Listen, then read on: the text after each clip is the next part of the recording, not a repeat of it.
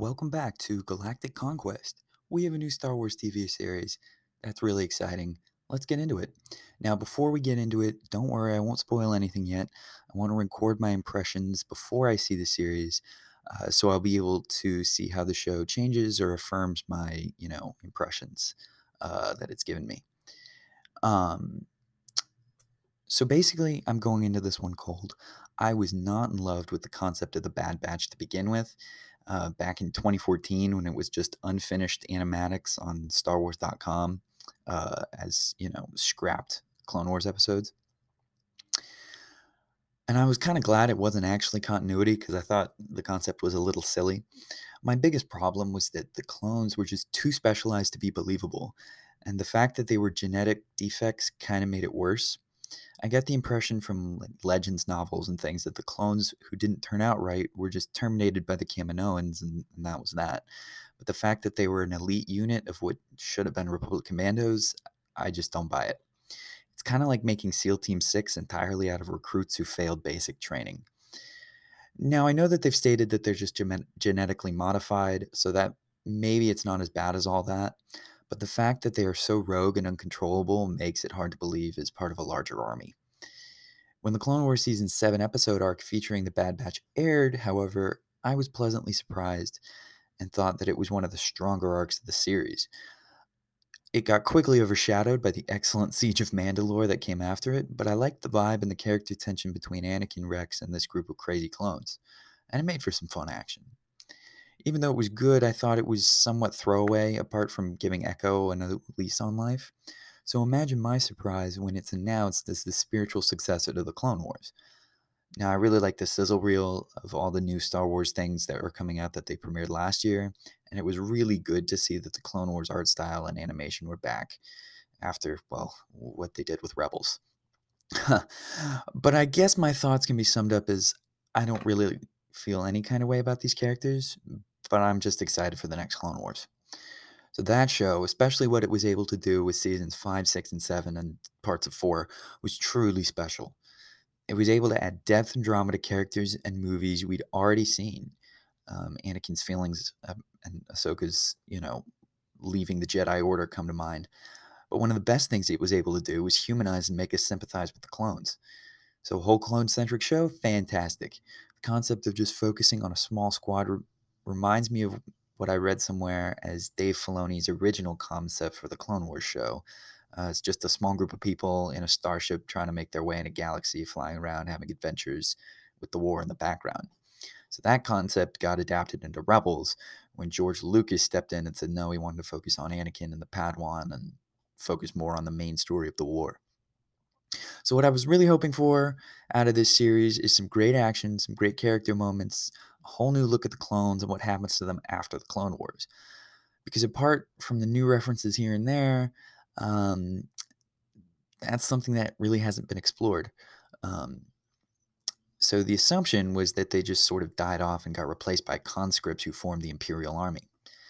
Now, since this is a Disney show, I'm assuming the Bad Batch will escape and probably end up working for the Rebels or something and not the Empire. Although I would love a series that went similar to the original Battlefront 2 campaign and followed a soldier through the rise of the Empire and into the Galactic Civil War. But I'll doubt they'll do that. So, all right, spoiler warning. Jump off now if you haven't seen it, because let's get into the Bad Batch.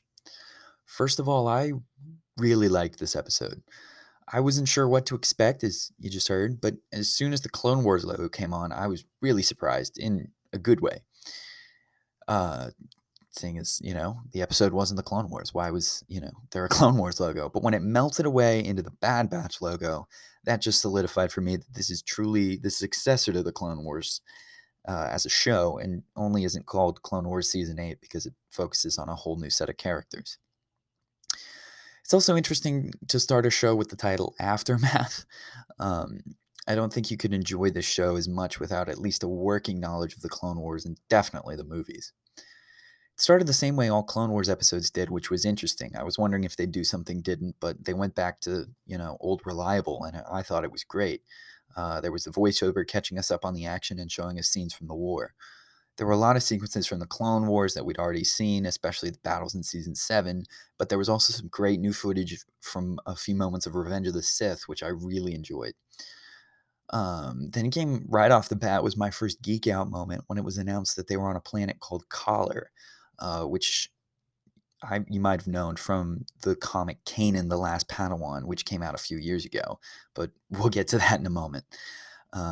Overall, this show, the visuals, the directing, the art style, although it closely mirrored the Clone Wars, it's fantastic in every way and just takes it to the next level.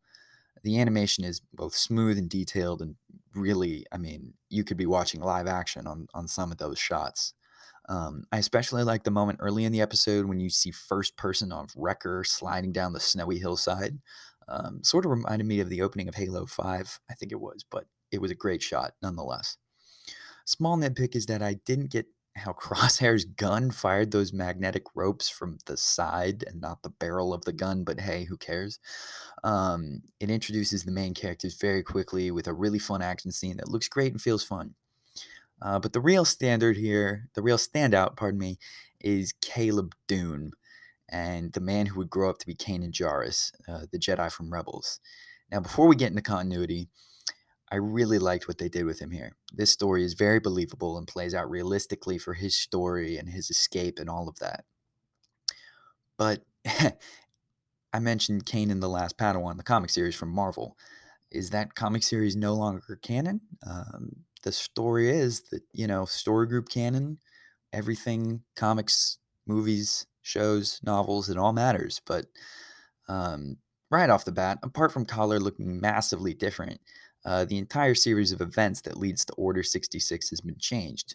In the comic, Caleb and his master Depa Billaba have just won a crucial battle on a very sunny, warm Collar, not a snowy forest. Um, and their clone commander has red armor, not green, but now I'm just splitting hairs. And they're sleeping outside on a field when the call comes in from Sidious to execute Order 66. So at first I was thinking, well, will leave Collar before that happens. The season will change, and that story will still happen the way it did in the comic.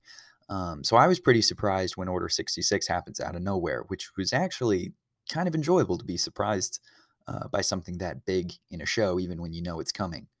Um, Now, I'm not saying that the show should have to bow down to a comic that, would be ridiculous, but it would be nice if it had all fit together like they advertise that it does. If you're going to do it like you advertised, then do it. If not, that's all right.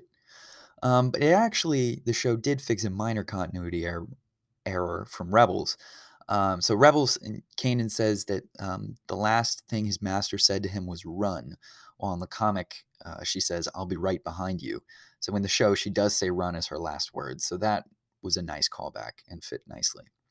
But in the grand scheme of things, like I said, it didn't ruin the episode for me. It was a great scene. I actually really liked the look of Collar from the show, um, and how the clones were using sort of World War One tactics. They were dug in and had a large Gatling gun, and how they were just stuck. So I liked the battle overall. But let's talk a little about the clones, because my problem with Clone Force 99, which I mentioned earlier, hasn't quite gone away. They do note in the episode that they are deviant, not defective, and it seems like there was some intentionality by the Kaminoans in creating them. So that sort of fixes some things. That said, while I liked the action scene at the beginning, I don't necessarily like that there are clones who are basically just as good as Jedi. I mean, in any other story, it would be the Jedi who take out 3 tanks and a whole battalion to save the day, and not basically superhero clones. That isn't to say I don't want clones to save the day and be awesome. I love clones. I think they're great. But I'd like the Jedi to be the ones who are really special. And this sort of takes away from that in a weird way. I figured that it was kind of the gimme I'd have to grant this show. And once I gave it to them, well, it was worth it. So Clone Force 99, the heroes of our story, consist of Wrecker, Hunter, Crosshair, Echo, and Tech. Um, these characters have great character design. I love their armor. They each look unique. So even though, Echo and Tech sort of blend together for me in their jobs in the squad, um, they all feel and look like unique characters. And even though there's kind of a lot of them to really be introduced here off the bat, You do get a very good feel for how they interact with each other, for their personalities, for what they, their specialties and things like that. So that helps it feel fun. Um, the characters grew on me throughout the episode. I'm not ashamed to admit it. Hunter was a clear favorite. He was balanced and level headed while also being dangerous. And his curiosity and, just confusion about what was happening really drove the show forward in an engaging way.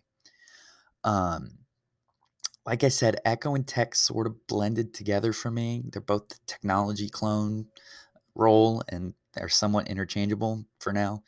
Wrecker, I didn't love so much, but his antics weren't as annoying as they could have been. And I thought that he had some sweet moments towards the end with his little bunny thing. Crosshair was really well written, but we'll get to him in a minute. So naturally, the Bad Batcher is confused as this Jedi on what's happening, which was believable for the story and also just cool to see how would clones, react. Because before the Clone Wars season 6 revealed that there was a microchip in their brain, we kind of assumed that, the clones, uh, would have different reactions to this order and wouldn't just, follow it blindly due to programming. So it was interesting to kind of see people who didn't have to follow it blindly and sort of grapple with it like, we used to assume they did.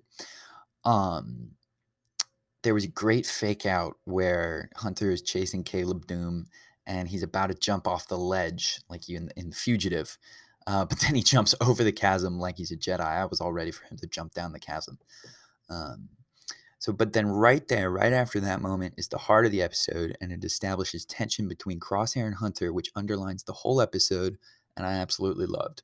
So even when they're working together, you're watching and waiting for the ball to drop because Crosshair, he wants to follow orders. Hunter doesn't know what's happening. So there's an immediate tension between, Crosshair needs to follow Hunter's orders, but also thinks Hunter isn't loyal and things like that. That was great to set up earlier in the episode and really added to the dynamic of the main characters. You also see that Hunter still treats Crosshair like a friend, but you can see that Crosshair's growing mistrust and animosity towards him, growing throughout the episode. So then as the Bad Batch returns to Kamino, there's a fun reversal of the clearance code scene from Return of the Jedi. So in that film, at the end when they're going to Endor, it's about submitting a fake code, and the tension comes from whether or not it will work and what game Darth Vader is playing, letting them pass. In this show, they have the exact access codes they need. Everything's fine. There's no problem on the surface. But the fact that they need a code in the first place is concerning, and that adds tension in a way you wouldn't expect. And that reversal becomes a huge theme of the show. There's a great moment where a clone is rude to Tech, and you're thinking, oh, they're stormtroopers now. This confirms it. And Tech goes, oh, nothing out of the ordinary. So there's a lot of little great Star Wars moments like that and tropes that are turned on their head that add to the feeling of upheaval that permeates the show, which makes a lot of sense for a show that with the backdrop of, the events of Revenge of the Sith and the Republic becoming an empire. The clones themselves are presented differently. The regular clones are presented differently, whereas, they were the heroes of the previous show. Now they're mostly jerks. And it's set up very early in the episode that, we don't like them and we don't mind them being knocked out, blasted, and thrown around like they are in this episode. I mean, I'm fully expecting them to be sort of the standard villains of the series, not unlike the droids were in the Clone Wars. So one element that was nearly flawless in this episode was Tarkin. He was not he was great not only to give an insight into galactic politics and the practicals behind turning a republic into an empire and what the emperor wanted out of the army.